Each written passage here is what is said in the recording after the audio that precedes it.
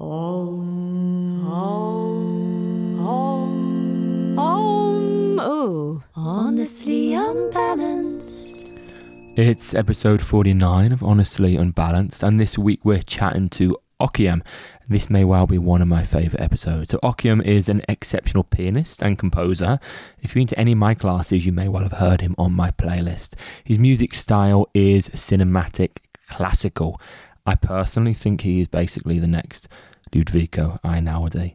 And he creates his signature sound by combining piano, orchestral instruments and synthesizers. He's toured on keyboards for many of the biggest artists in the music industry, from Leona Lewis to Tiny Temper to Boy George. And then he actually relocated to Moscow for 3 years, touring with the Russian sensation Sergei Lazarev. I hope I've said that okay. Okiam wrote 3 songs for Sergei's album Electric Touch, which certified gold, including the song Instantly, which featured on the Hollywood movie The Chronicles of Narnia, The Voyage of the Dawn Treader. He is an awesome guy. He's written some amazing music, and if you want to just listen to him straight away, check out his solo album Xiro, that's Xiro, which you can find in lots of different places, and hopefully maybe you can get to see him perform somewhere, either alone or with a group of astounding musicians that he's called the Infinity Orchestra. In this episode we chat about creating sensory experiences through music, the process of songwriting, all about Moscow, saying no to Leona Lewis, getting slated by Simon Cowell, navigating self-promotion, what it means to be successful, and personal positive development habits. Enjoy the episode, guys. Oh, and always, guys, a few little deals for you that get us a little kickback too. So code The Hustlers gets 10% off the amazing Lifeform yoga mats. It gets a very specific 37% off MP clothing, which you can find on the MyProtein website, where you'll get that 37% off everything. And finally, code The Hustlers, all caps 25, that's The Hustlers 25, gets 25% off our online platform, and you can use that for a year payment, or you can use it for the recurring monthly payment, and that gets you that amount off forever. Honestly Unbalanced. So I noticed that you've worked with amazing people, you've listed all these amazing people out, and you know what, I was a bit offended, mate, because I wasn't there. Like, Holly wasn't there. It didn't say. It didn't say. I worked with that Adam Hustler. Do you know what? I stumped on the first question. No, do you know what? We need to do more together. Is actually because we've only done that one event. That was all. It just happened to be us in the same place at the same time, but we didn't actually plan what we were doing. But we should definitely do more of them, because everyone's been asking me, are you doing more? The music to meditation events are so popular. I think we should plan to do more of those. And then you'll make the official bio. Behind Prince and John Legend. But in serious note, when I first met you, I hadn't heard your music before, but I played a lot of similar stuff in my classes, you know, from like Olafur Arnold, who I know you mentioned, Einaudi, Luke Howard, Hannah Rani, all these kind of people has always been in my class. Not in my class, but live. Imagine. I've always been playing their music, and then when I heard you, I was like, what the hell? This is incredible. And I just felt like in that class, just shutting up. Like, I just leave everyone lying on their back and just have a concert with you. Like 20-minute Shavasana. Yeah, what you do and like the talent behind it is phenomenal. Like, how have you been received, like in that kind of yoga and meditation world? Because you've done a few stuff. You've done stuff with Michael Wong as well and Just Breathe project. How has it been received? Do you know what? It's been really amazing because, like you say, for me, it's especially when either yourself or someone like Michael's leading it, I want the music to just sit underneath and just support and create the atmosphere. And then if we leave a few minutes just to have just music and let people kind of go into their own mind and meditation state even more, it's brought these really intense experiences and emotions, like these amazing messages. And people have literally said they will remember that it's like a lifetime experience. Oh, wow. Like they remember that forever. They're very emotional, a lot of tears. It sort of stimulates a very deep emotional, quite profound response. Because I guess with the atmosphere combined with the music, it just lets people experience whatever they need to experience. So, and that's kind of where I try and fit in, is not going, it's not a concert, it's not a performance, it's just letting the music help whatever it needs to in that moment. This is what I love so much about you, because you know, a lot of the time with musicians, it is a performance. It's, you know, kind of look at me. This is what I have to offer. This is my work. All eyes on me. And actually, when we came to one of your concerts, and I actually, you know, played my singing bowls, I was so honoured to be in the orchestra with you. You told everyone to close their eyes and just it was like a sensory experience. So you really worked to provide an amazing sensory experience for people to go into themselves rather than look outward. Has that always been your vision from the start, or did that naturally progress along the musical journey? Do you know, from the start, I kind of formed like these musical philosophies, if you like, and that helps to guide how this whole thing works. And it's been probably not what you would expect from musicians, because obviously, like you said, we want to be on stage. This is our moment. Look at me. I'm doing my thing. And because I've worked as a keyboard player for a lot of like the best artists in the world, I've been observing. And one really weird thing stood out to me, which was you get these artists who sold out massive venues, but they could still feel threatened on stage. For example, I won't give names, but one artist I worked with, we got a stylist for the band. He said the band need to look incredible and do their thing. So we had these stylists, we had these amazing outfits. The next artist I worked with, he wanted the musicians in all black and at the back of the stage. And I remember one day we were on tour, and I bought like in America, I bought this t-shirt for $8 in H&M in America, and had a bit of silver down the chest. And he looked at me and said, "Are you trying to steal the limelight?" Who was it? I want to know. I can't say. And I literally, then the tour manager came and had a word with me the next day. And he said, so just be careful. You know, like I had at that moment, I was into my G-Shock watches. And that kind of suited the vibe. And I had this white G-Shock watch. And it's like, no, even the watch is too much. So I was like, what's the point in having the best musicians surrounding you, and we're just not a part of your show? So that really helped inform my whole philosophy. I'm like, I want to have the best musicians on stage. I want people to know they're coming to see the best musicians, and it's all about the whole experience. Because like these guys I was watching, it's like they could do this show solo and still sell it out, and they know that. Well, some of them didn't, but I was like, I know that most of the time me and the music is the attraction, but if we can have amazing people on stage, make it all about the audience, and there's no kind of doubt from me. I don't need to overshine anyone. I don't need to overdo anything. We just let the music do the talking, and it's worked like amazingly. Like I said, I met you, Holly. It's like immediately, we need you in the show. Aww. Come and be a part of it. And all things like closing their eyes, where I know a lot of artists went, no, look at me, look at me. And I'm like, no, you take a moment and close your eyes. So it's just that initial philosophy. It's all about the listener, and not, I know they'll enjoy the music, so I don't need to force it to be about me. You know? Can I ask then, leading on from that, is that because you've done a lot of work on yourself to get to a place where you feel really comfortable in your own skin, so it doesn't need to be about you anymore? Yeah, absolutely.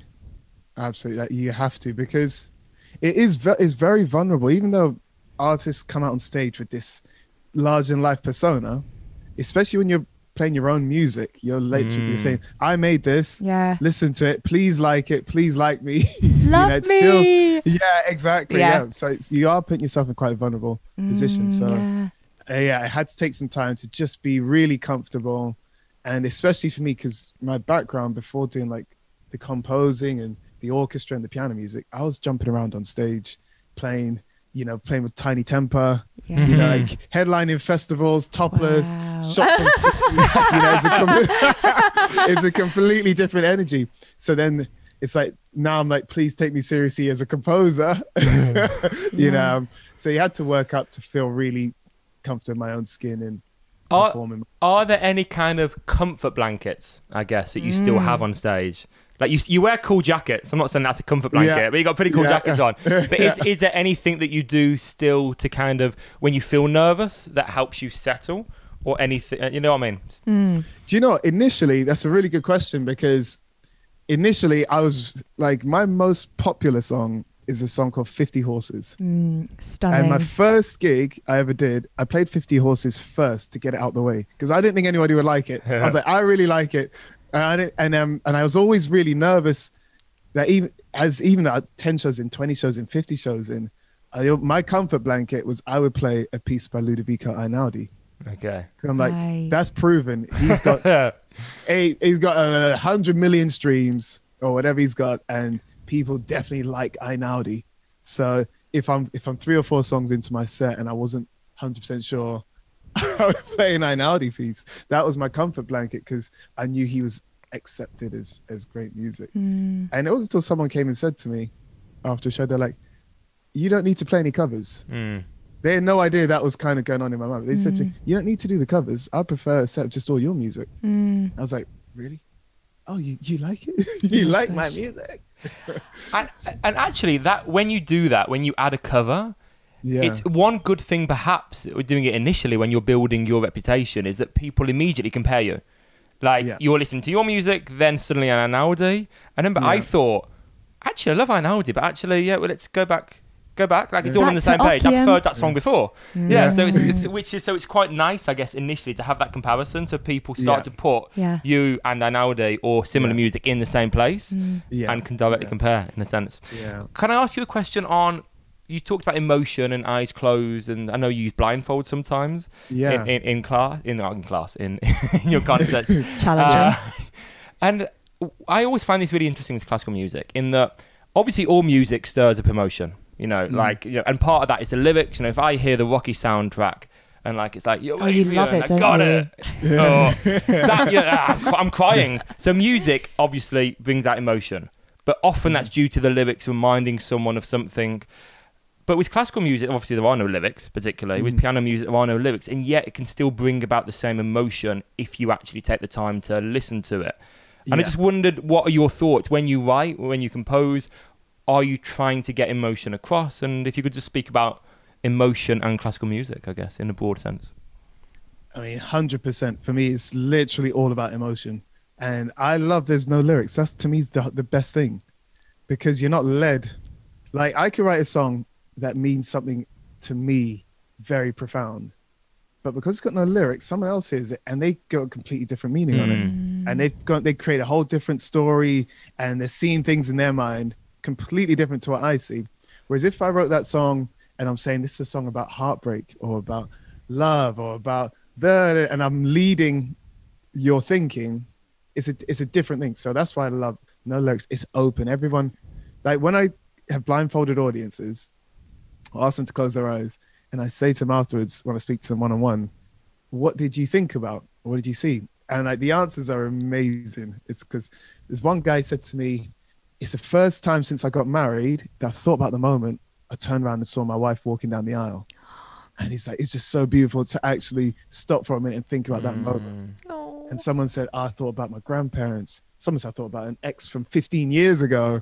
Everyone's gone into their own world and had their own moments. So I really had to hold on to that, because when I first started playing this music and I was in touch with venues and trying to put on a show, they kept saying, can you add a singer? Can you add a singer? And what? There's no lyrics. And I had done a few gigs with Leona Lewis, and they're like, oh, how about you get a song and could you call Leona?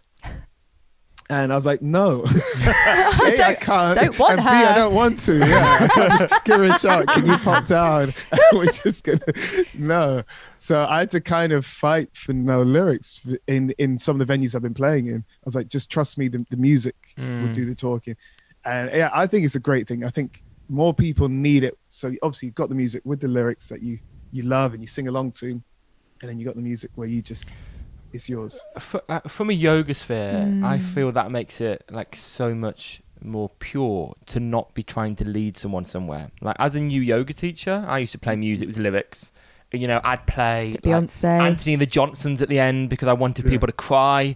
I would try and guide emotions in class. And I think that in a world that's full of like so much distraction, and a world where the media, Facebook, everything is trying to pull us in certain directions, the presence of just simple, not simple, but complex or simple classical music is something we actually need more of, where it's very honest and it is what it is. And again, when you're trying to direct it, again, it's about you again, isn't it? It's about, look what I can do for you. Whereas if you just let it be about the music, then it's for everyone and there's no barriers, like you said. Yeah. Can I ask as well, what's your process of creating music? Does it sort of, because I read somewhere that the album title came to you in a dream, which is so cool. So I'd love to know, where the inspiration comes from. Do you just sit down and play, or do you have a process? Yeah, I mean, I've really tried to understand that as well. In an ideal world, you want as little distraction from life as possible. So when I wrote my first album, I was rethinking where I was in my life. So we just done a big tour, and we had about 3 months off. We said, right, we're gonna wait till the summer festivals kick in. So I was like, right, I can sit at home for 2 or 3 months, nothing to do but just write music. So like my mind was clear. I knew I didn't have to go anywhere. I could make a routine. And so I was in this. I felt like every time I touch the piano, I'm going to write a song. I was so in this creative space. It's like every time I sit down, a song is coming out, a good song is coming out. And I'd wake up in the night, I'm hearing music in my head. Wow. I'd run to the piano in the middle of the night and make a voice note. Oh my God. And just write. I'm hearing it in my head. I'm trying to recreate it. And literally at any time. And then as I've made one song, I'm hearing another. Oh, there's the violin part. Wow. And it's like the music was just coming into my mind, and at this amazing rate, and it was just the best feeling. I was like, this is really cool. And then every morning I'd go for a walk and I'd listen back to what I'd made the day before, and even that was I was like, man, this didn't exist yesterday. And that was quite a cool thing. And then I had this dream, and the word zero comes up in the dream, and I think because of these daily walks and thinking that this didn't exist before, he's saying this word zero means to create something from nothing. And it's it's really clear. It's really like, and I didn't even Google the word first. I probably should have checked if it meant what it meant. I was like, nah, that's what we're going with. That's the name of the album. Oh my gosh. And that was it. It really just stuck. So the creative process for me, the best, in an ideal world, you kind of just, the outside influences have gone, and you can just dig into your creativity. You're not distracted all the time. You're not got to go out here. I wasn't playing any gigs. I didn't have to go out and play. It was just go for a walk in the morning. I had this amazing park near my house, sunrise. And I'd listen to the music. I was like, man, I'm really feeling this. And that was my thought. I was like, if it's doing something to me, somebody else out there's probably going to like it as well. Because I nearly didn't release it. That's the funny thing. There was no record label. There was no manager. It's just me making music for me. So it's like, if creatively can come from a very sort of pure place, and you're just like, you're not trying to manipulate the music. It's not, I'm making music for Radio 1 or for Classic FM or for this or this. You just make the best music you can. And do you think that these beautiful songs that you create, do you think that they would have come if you hadn't been through certain life experiences yourself? Because they say that you create beautiful music from life experience and pain that you've been through. Does that resonate? Yeah, absolutely. I mean, I know I feel like I've had a really interesting life in that I feel like my extremes have been very extreme. For example, I graduated from uni in June, and that September I moved to Moscow to go and live in Russia for 4 years.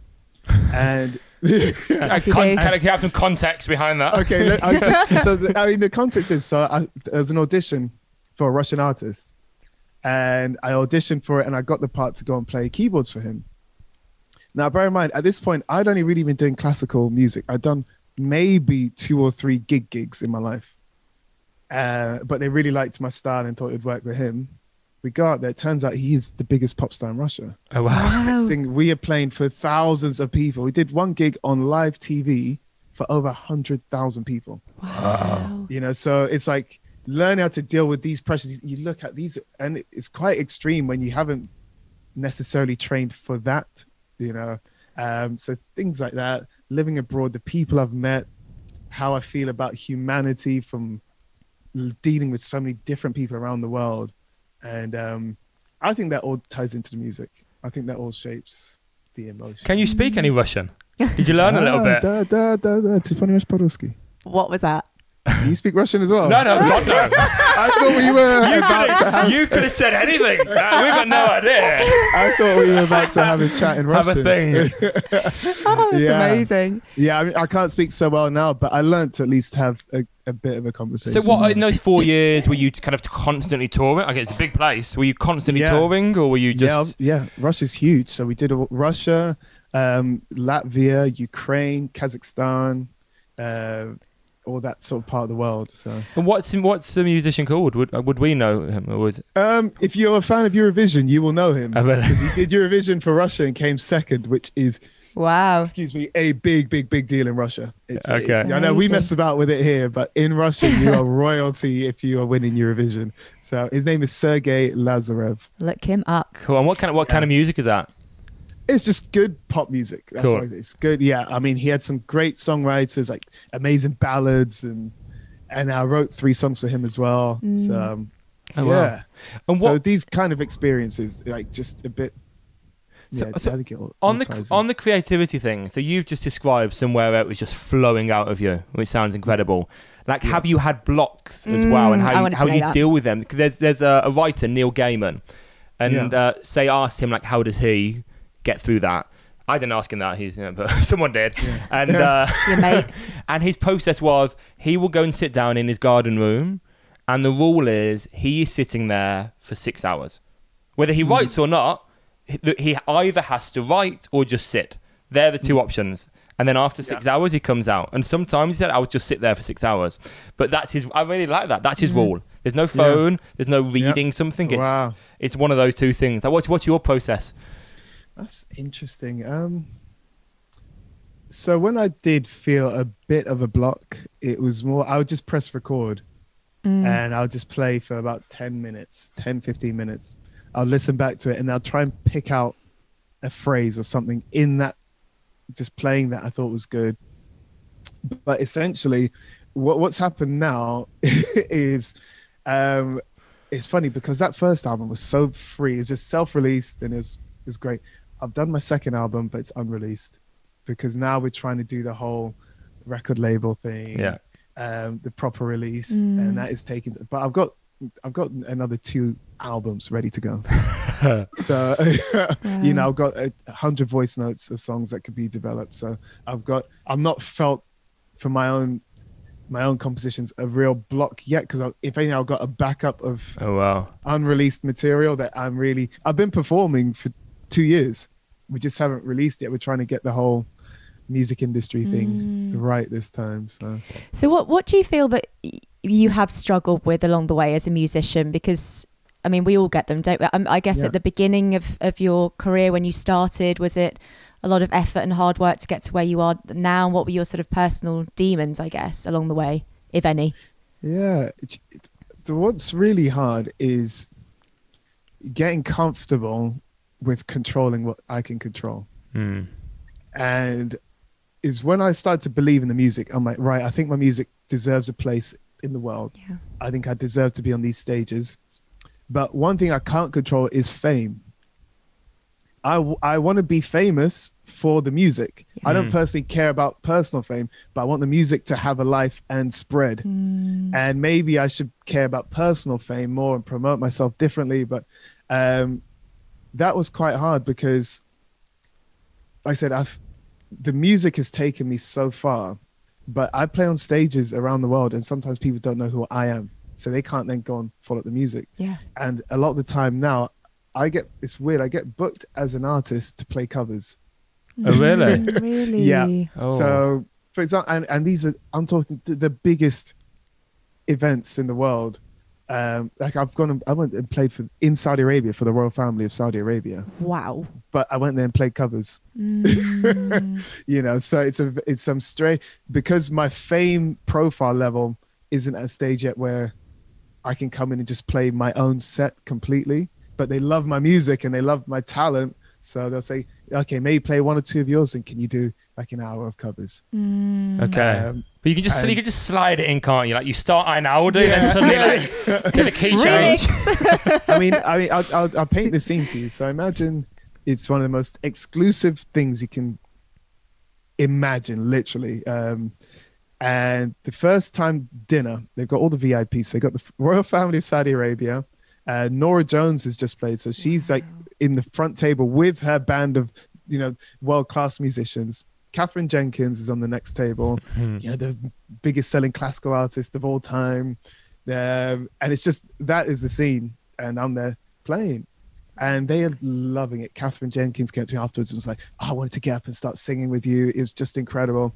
And so within that, I'll play a few of my songs.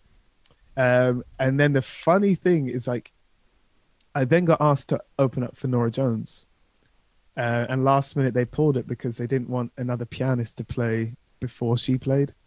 So it's like it's been a weird thing in that if anything I've struggled with, it's like I want more fame for me, but for the music. You are the vehicle. You are the vehicle that can take the music. Yeah. And in a way, maybe I need to be more sort of self-promotional and more look at me. So it maybe I'll give music some more legs. So as you can see, I'm still dealing with this in my mind now because I'm like, I know the music, people love the music. And now I've done so many shows and thousands of messages. I know the music means something to people, but it's like, it's bridging the gap between where I'm at now and becoming a bigger artist to share it further. Are you like working with anyone on kind of the brand and the brand image and your image, etc.?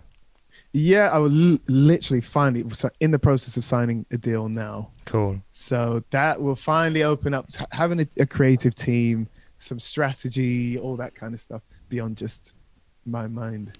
And on that note, are there any things that you're like, they might want to change this, but no, that's a no-go. I want to keep that. Like I guess you've set those rules in your own head already of what is you and what you want to keep. It's just the music. So I'm kind of at a place now where I'm more comfortable being open to ideas around pretty much everything else.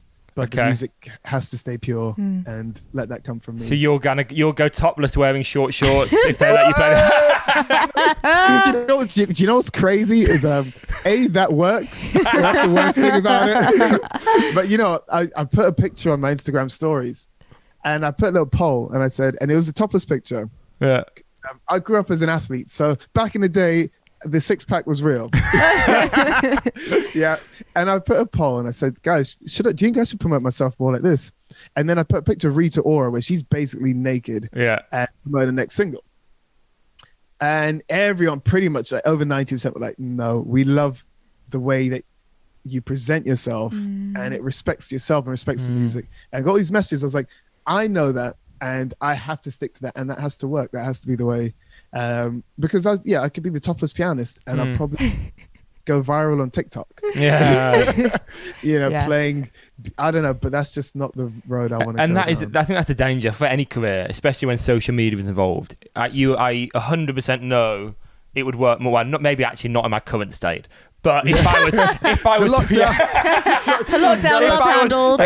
was topless more, if like Holly wore no clothes, if we did like in bed with the Hustlers and weird stuff like it would fly. And it's just, it's hard for you because of course what would get you money quicker, what would get you more reputation quicker, but is it the right reputation? No. And would you be happy every day doing that? And actually that is the bigger thing I think of all, to be happy and content and true to what you're doing. Being true to yourself, that will give you more long-term contentment, although it might not get you the bigger TV in the short term. Do you know what's weird? It's like, I think in my gut, I know it's going to work. I don't know how, I can't quite connect all the dots. But I mean, for example, it is weird because somehow I keep ending up, on a big stage. And it's literally now, in a couple of weeks, I'm going to play the O2 Arena. Wow. So it's someone else's show, but they've asked me to come and play a song. So what we're sort of negotiating now is I need my name on the screen. So people need to know who's playing and who's written the music. Yeah. So it's that kind of, there's people who've seen what I do, appreciate my talent and want to get me involved. So it's just building the profile. And it's a good name. It's got a good ring to it, hasn't it? It's a good name. I want to read something that you said in an interview that I really resonate with and I absolutely love, and I want to share it. Because the question was, what is success for you?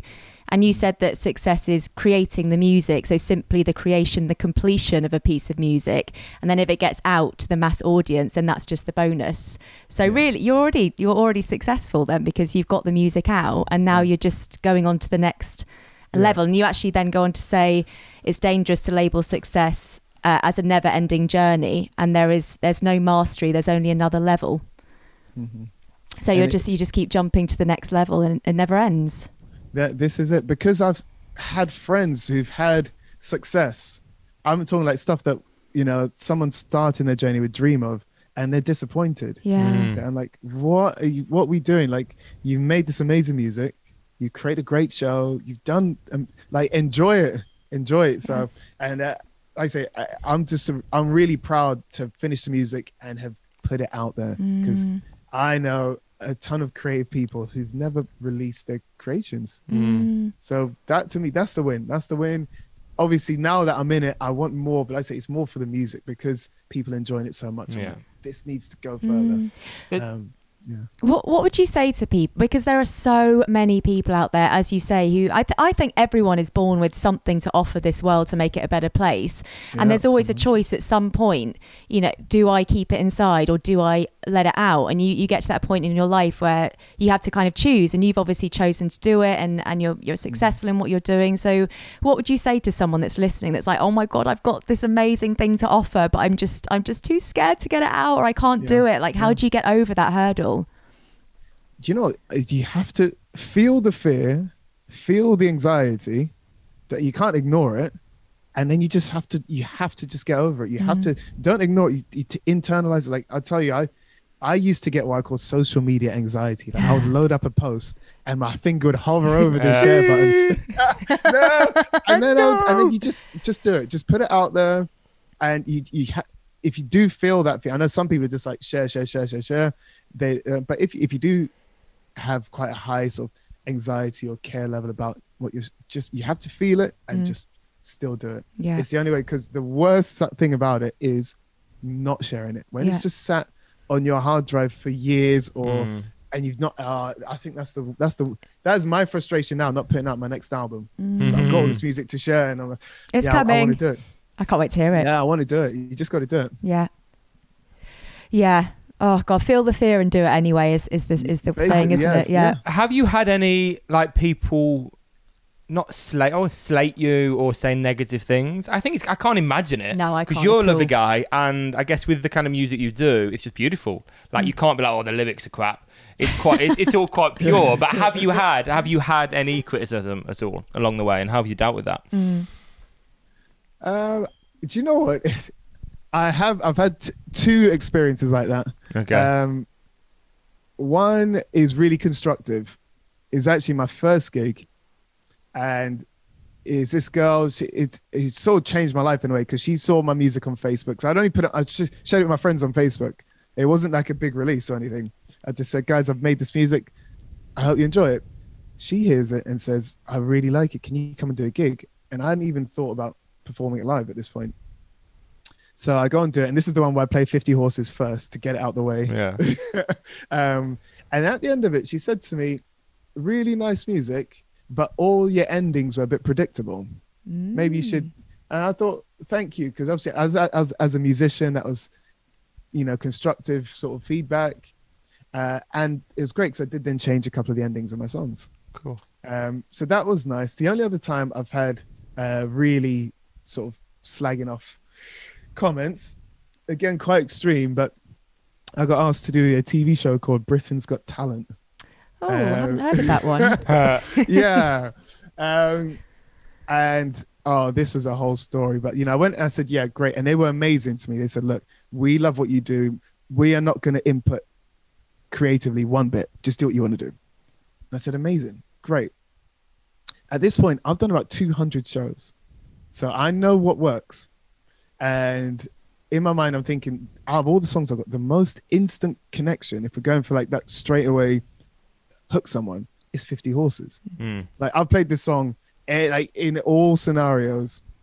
And I just got some new management at the time, and they'd heard one of my new songs and said, no, trust me, for TV, you have to do this new one. Just believe it. And annoyingly, I went against my own instinct, did this song, which wasn't ready. It was still like in a demo phase.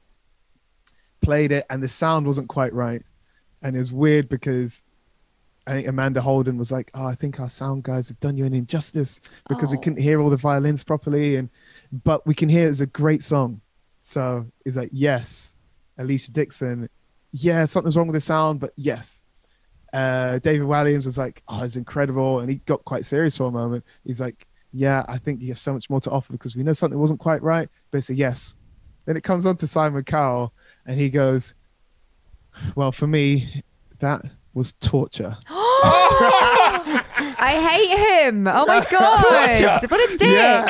And I thought, no, this cannot be happening. He's gonna do the whole I didn't like it, I love it kind of thing. Yeah. He's like, oh, that was torture. Never came. Yeah. He's like, the violinist, you were out of tune. And these are like the top violinists. And he's like, yeah. Oh he was my like, God. yeah. He's like, there's nothing there I've not seen before. Where Do you think? Did it go on TV, that bit, in the end? No, it didn't. So and you know what? It didn't get aired because I don't think it got to be quite polarized. It's either they love it and it's all amazing, or it's kind of, and it's a bit too in the middle. And maybe the sound issue they felt guilty, not guilty for, but embarrassed of their sound issue. Yeah. I definitely think that. You just weren't meant, that show wasn't meant for you for whatever reason. Simple. No. Exactly. And the crazy thing is that song is the one I'm going to be playing in the O2 Arena in 2 weeks. Yes. Much better. And you're doing it on your own. Was that before or after? That was that pianist that won it.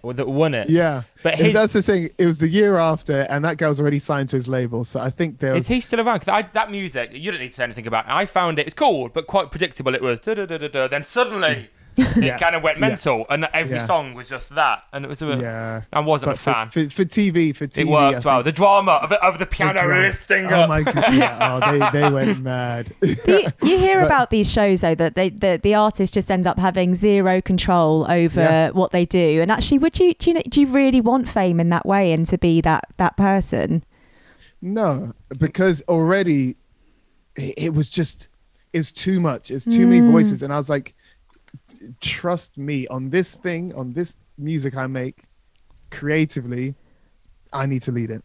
But we now know what you need though. You need short shorts, topless, Leona, and a piano and hydraulics. Yeah, exactly. That's the formula. Then I'll win. What arseholes! What absolute arseholes! I can't believe that. But it was all good right. in the long run. You had a bad experience with a reality show as well, didn't you? Yes. Well, back in the girl band days, did the old X Factor as a sort of last try to make it, as it were. Yeah. And they were all pretty horrible to us, to be honest. Wow. But you get a vibe that they kind of wanted you to react to make TV. Yeah. So we all just sort of clocked it, and we were just very vanilla after that, so that we wouldn't get slated on live TV. And the irony being that Holly's band had supported one of the judges' bands. Yes, on tour. Yeah, we sang a Westlife song, and it was kind of like a remix. And Louis was like, "I've got to be honest with you, girls, I didn't like the song choice." And I was like, "Well, you clearly didn't listen because that's one of your bands, Louis." Okay. I know. I love it. Do you know? It's all drama. It's all acting. And the thing is, for me, I took it seriously. I took it like I forgot that it's a TV show. Yeah. And they were trying to get a reaction, and it's weird because the crowd is like half a standing ovation and half not. Yeah. And it was a circus. It was a circus. I didn't play my part. Is if you want to win, you got to be a part of that. Yeah. Can we jump back to childhood? Because you said something there. They said you were an athlete. So I guess questions there. Number one, like, what athlete were you? What sport? Then number two is more like, how did you then manage to fit being an excellent musician in with being an athlete? Because normally, as a kid, you choose one. Like, you choose sport or you choose piano. And then, was it because your family were musical? Like, was your house full of pianos and stuff? What was the deal? So we did have a piano in the house. And that's kind of why I started lessons, because my mum saw I could play by ear from like a really young age. Like, I'd watch a cartoon, I could pick out the melodies, and Oh, and wow. then when my dad would have guests over, he would get me to do a performance for his guests. And so then I got classical lessons from like age 9, but I was never really into it. I did it, but I was into my sports. And I wanted to quit piano about age 12 or 13. And my mum was like, no way. Refused to allow that. Good thankfully. mum. Good mum. Yeah. And kept going. And then probably about from age 16, I started to really love it. I was like, no, I can play the songs that I hear on the radio and I can really play it in my own style. And I remember spending whole summers just playing stuff. And then I did my GCSEs. Yeah, and I did composition. I remember I got 57 out of 60 for this piece. And I thought it was just a fluke. I was like, it's just this one-off song that was quite good. And I was just, I focused. I wanted to play professional basketball. Are you tall? You're not that tall, are you? No, Are I'm you? only 6 foot. I'm only 6 foot. But you're good. Yeah, I was a good athlete. So I could run really fast. I could jump really high. So it was going quite well. I played a season for England university team. Wow. And I was like, come on. To be honest, it wasn't quite good enough to get to a good professional league. I could have probably played like low level pro, which is not a good place. And then literally at the same time, I would have tried out for teams. I got the gig in Russia. So, but I was playing classical music the whole time throughout. Even at uni, I had a piano scholarship to uni. So I was still doing classical lessons, which no one really knew about. Like even when I got to Russia, I remember I got a message saying, "You're in Russia. What team are you playing for?" People thought I'd gone out there to play basketball. I was like, "No, I'm here playing the piano." Wow. So you're at a real crossroads. You could be a famous basketball player now then, or a really rubbish one. Yeah, exactly. Yeah, I would be retired, and it wasn't the And then career-wise now, you're doing lots. Well, not lots, but I've seen a few like brand partnerships. You're getting. It's a kind of a good way to get your reputation out. Like, how did that happen? Like, so we met you last at the North Faith one. Yeah, I can't say that. Yeah. North Faith. North Faith. That's quite lispy for me. The North Faith one, which is in like an old church, and it was incredible. Like God. one of the best So experiences good. they had that year. Like, how do all these partnerships happen? Like without a managing agent. Yeah, I thankfully just from being me, from doing what I do in my way, it resonates with people. It's not contrived. It's not. I think that's why these people are approaching me. Like the North Face said, the reason they wanted to work with me was they've got a campaign about explorers, and they think I'm like an explorer in my field in music because I'm fusing this style of music, this orchestral thing, no lyrics, there's synthesizers with it, the style of the concerts. It's like I'm pioneering, I'm exploring this genre, and that's where the connection came, and that really gave me a boost because I'm like I could have tried to fit in more and try and get an easier route to success, but I was like, well, for whatever reason, this is the music I hear, this is the vision I have for it. And then I'm so glad you were at the show with North Face because that was one of the best ever. And they had creative input, but for them to pretty much say, we want you to do a gig and we'll kind of just partner with you on it. We've got a couple of directives. We want to get some audience participation things in. We had a really cool, their lighting scheme to me was like, what? Because they said we only want to use white and darkness, no colored lights. If you remember correctly, there's no purples, no reds, no kind of warm lighting. It's just white and darkness to really amp up the senses. I was like, all right, cool. And it worked. Obviously, you were there. You felt the intensity of that atmosphere and what we kind of created that night. So, yeah, I love working with brands who are just like, we love what you do. Let's work. So. And coming on to live music, how has it been? I can't believe we've avoided this question for like the whole podcast, but how has it been the last 18 months for you not being able to play anything live? How have you coped with it? Yeah, do you know what? Really, it's really strange. It made me realize how much I love live music and playing live. I don't even think I realized till it was taken away from me. And so I built this studio. I don't know if people, some people can see, but we've got like a log cabin, and this is like just a creative project, just a nice space, and so I could stream well because I did a couple of live streams. I listened back to it, I was like, the audio was terrible. I wasn't happy with the videos. So now we've got like a couple of 4K cameras and different angles, and I can do a good live stream. But even after that, it's like, it's a bit empty. It's just a weird, it's nice, but it's like, you just cannot sort of being an input, the in-person energy and atmosphere. So yeah, it's been good to have this space. I've started doing music for TV and adverts. So that's going really well. But yeah, for me, the pinnacle, the best thing is in the room with people, with live musicians, and that's the best feeling. But you had options, didn't you, at the start of lockdown? You could have just gone underground completely, not done anything, and just waited. And then, of course, you would have slightly fallen off people's radar to some degree. And I think they're the people that have succeeded to some degree in lockdown. The people thought that, you know what, this is going to be really unenjoyable. This is going to probably cost money, buying the 4K cameras, buying the mics, building a log cabin. Is that in your garden or something? Yeah. Exactly. Yeah, so doing all of that stuff. And you've stayed present. You've taught yourself new skills. And you could have not done that. And I think it's a wonderful thing that people like you have actually done that. Yeah, I think everyone I've spoken to has had some pretty dark days through all of this. And then I think it's about how you bounce back from it. A lot of musicians aren't musicians anymore. They've gone into different things. It's weird. When I speaking to people after not speaking to them for a few months, and their whole energy's changed. You know, these were like super positive, bouncing off the walls kind of people.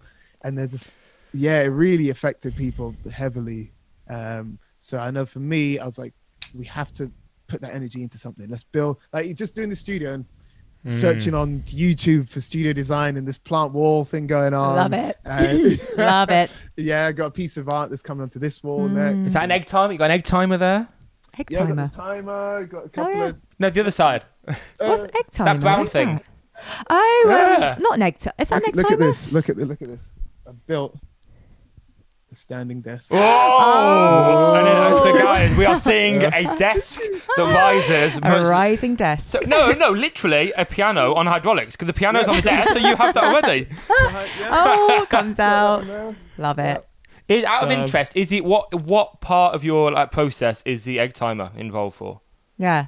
So that's a 30-minute timer, and that is phones off, out the way, 30 minutes. Love focus. that. Yeah. Kim, do you do a lot of, I feel like you're someone who does a lot of personal development work. Do you read like the self-help books and all of that? I feel like that's the journey that because you're so positive. Have you 100%. Always been positive? But positive and grounded. Yes. Really good combo of that. Yeah. But do you know what's weird? It's funny you say that, because when I was in school, one of the parents of one of my friends was in one of these like multi-level marketing things. But they were really successful. They were like, their pictures on the back of the book. And they invited me to come to one of these things. And I didn't join it, but that introduced me to like Tony Robbins and that sort of mindset of personal development. Yeah. And do you know what's funny? So like thinking back how that kind of the personal development thing went for me, but there's a Jim Rohn series on YouTube. It is really long. So he's got a 4-hour one and a 6-hour one. And I say, there's anything you do, like listen to that. It just to sort of set up your mindset for life and life philosophies and how you approach things. That was a game changer for me. How are we spelling that? Rohn? So Jim, Rohn, Jim Rohn. Okay. Do you know Tony Robbins? Yeah. So he's like Tony Robbins' mentor. Okay, the old guy. He's the guy. I think it was him that said, do the easy thing and life will be hard, or do the hard thing and life will be easy. I think that was him, that always stuck with me. I love that quote. He has got the best sayings, all these sayings, but when you listen to him speak, and he's got this really quirky voice, but things like that, they really help. Like I said, for me, it's more about life philosophies, and if you've kind of got your sail set, if you like, then when things come and go, you can kind of make decisions in a better way. Yeah, and always being affected by things. Do you have like a morning routine or a spiritual practice or something that you kind of do daily to make sure you're on top of your mental health and personal development, or is it just see how it goes? Yeah. Now I've got my morning routine. It's up, and I got this one from Tony Robbins. It's up and it's straight into your trainers and straight out the door to the gym. No So negotiation. before you've had a chance to talk yourself out of it. I'm straight. I work out straight away. Fasted cardio or just a fasted workout. It's literally wake up, clothes on, straight out the door to the gym. Obviously during lockdown, it would be like I was doing Insanity, if you know Insanity. Yeah. Is that still going? I didn't know it's still going. That's I've old got school. it downloaded. I'm old school, baby. It works. So I do like a Shaun T workout, but that's fasted workout. Water. I'll have a little drink of some warm water, a bit of lemon juice, some cayenne pepper, and some apple cider vinegar. I don't even know where that one came from, but that's supposed to be really good for you. And then, it's the main things for me are my water intake and I wish and you have people, these like big meditation practices, maybe you guys do being in your space. For me, I just try and do the gratitude. So 3 things grateful for. Nice. And it takes 1 minute. I write it down, 3 in the morning, 3 at night. And I've got an app called Visu app.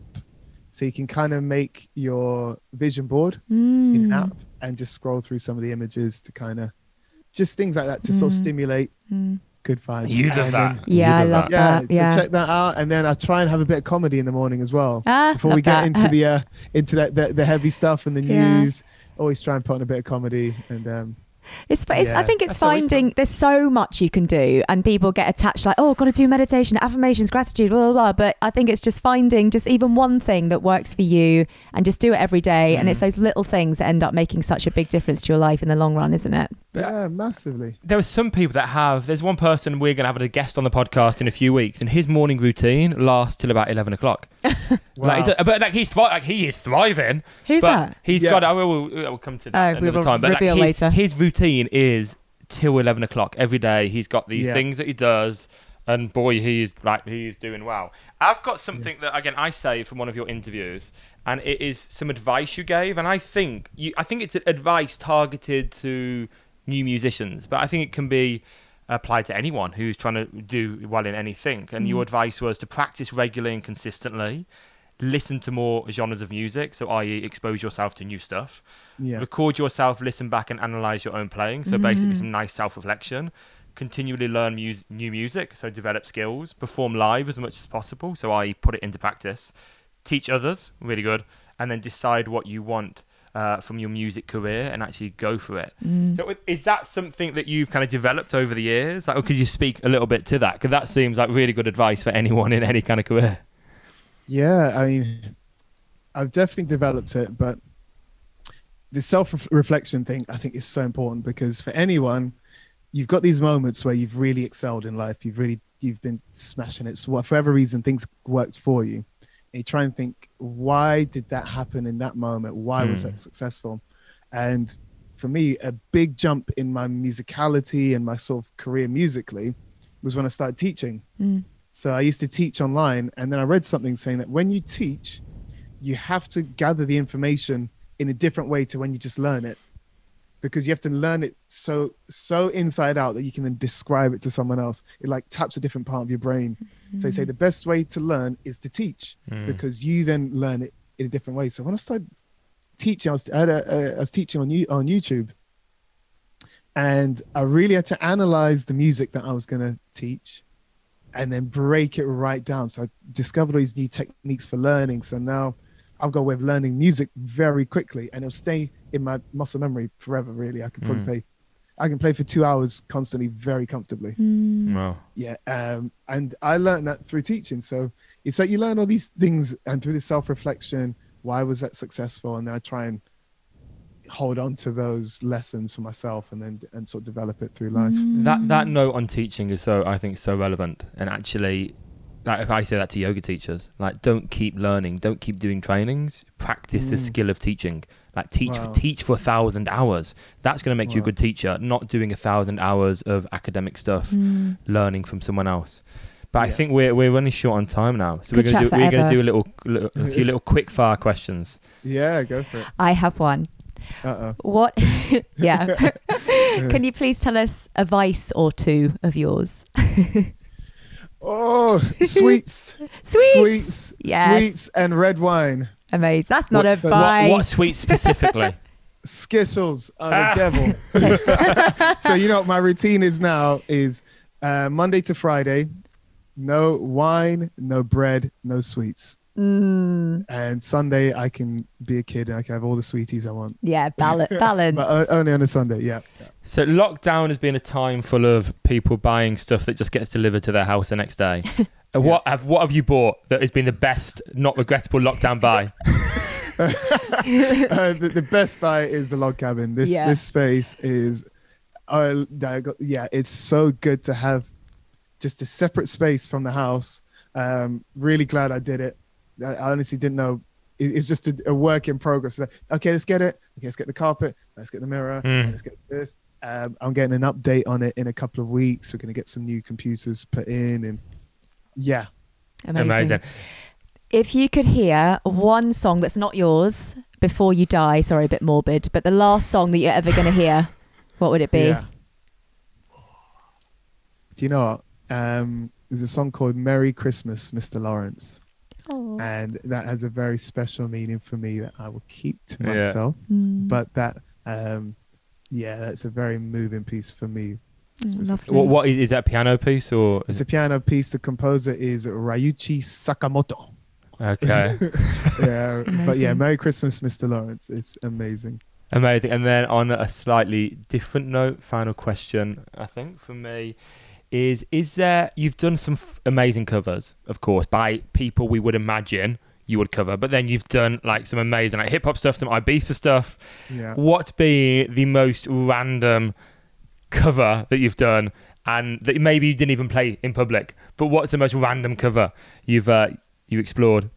Do you know, the most random one, and I'm still trying to understand why, because I've got way too much mileage out of this, but Dr. Dre, still Dre. I mean, I'm talking I've done 110 shows playing Dr. Dre orchestra music. So he plays an album with a rapper and an orchestra. We toured this show around USA, around Europe, all around the UK. And for whatever reason, I think everybody wants to just feel like a gangster for an hour. They start playing that still. Dun, dun, dun, Yeah. dun. Oh my god! What? I mean, the world over. So good. That whole vibe, whatever they did in that, it's just amazing to see. Yeah. So good. It's like Lose Yourself, isn't it? We were Wilderness Festival the weekend. God. And there was like a hip hop karaoke section. Yeah. There you go. And just seeing after like lockdown, just seeing like thousands of people when some dude, was it some random, was it two girls I or don't whoever even know. were doing like 8 Mile. Yeah. That music, when it comes on, everyone, it's just like something happens to people, doesn't it, with that kind of music? It taps into a part. I think we all just want to feel that guy, that girl. Yeah. I don't know, but you only got one shot. Do not miss your chance. Oh my god, it's so good. Okay, last question. What's coming up for you in the future? I mean, what's your vision? So the vision is, for me, it's all about being on stage. I think it's really precious. I think it's all about touring the music around the world and creating that experience. And like you said, it's something some people only experience once in their life, seeing you live, seeing your favorite or an artist you like live. And for me to create that and make it special all around the world is the dream. That is the dream. And with the orchestra, with the best musicians in the world, the people that care about the music, it's not just the pay me. It's like, no, they love the music. They love the stage, the vision, the whole experience. That's what I'm trying to create and release a lot of music. I think I want to be known as a prolific composer. So I want to release all this music that comes through me. I want to share it. Amazing. And logistically, next steps, as in that was such a nice finish. No, as in what's your Instagram, logistics. Oh, any okay, gigs, all right, okay, yeah, etc. Like all the stuff that you want people to know, like Spotify, whatever. Yeah. All right. So Instagram is Okiem Official. So it's OKIEM Official. My website is okiemofficial.com. You can watch the videos. You can stream the music, and I'm not sure when this is going to be released in the world, but the next concert in London will be on October 9th.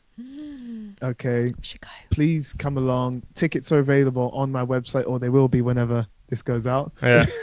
It's literally being put together as we speak, but we got the date, we got the venue, and we're just creating the show. So come along. Oh my gosh. Right. We need to get tickets, We'll be Adam. there. We need We'll to be be there. there. Yes. We'll share. So it should be out any day now. So it's the 13th of August currently. So what, that by the weekend Next it should be week. out. Yeah. Yeah, exactly. Thank Cool. you so Awesome. much. Love chatting. We'll do a little official goodbye. Thanks, Cheers, man. Okiem. See you guys.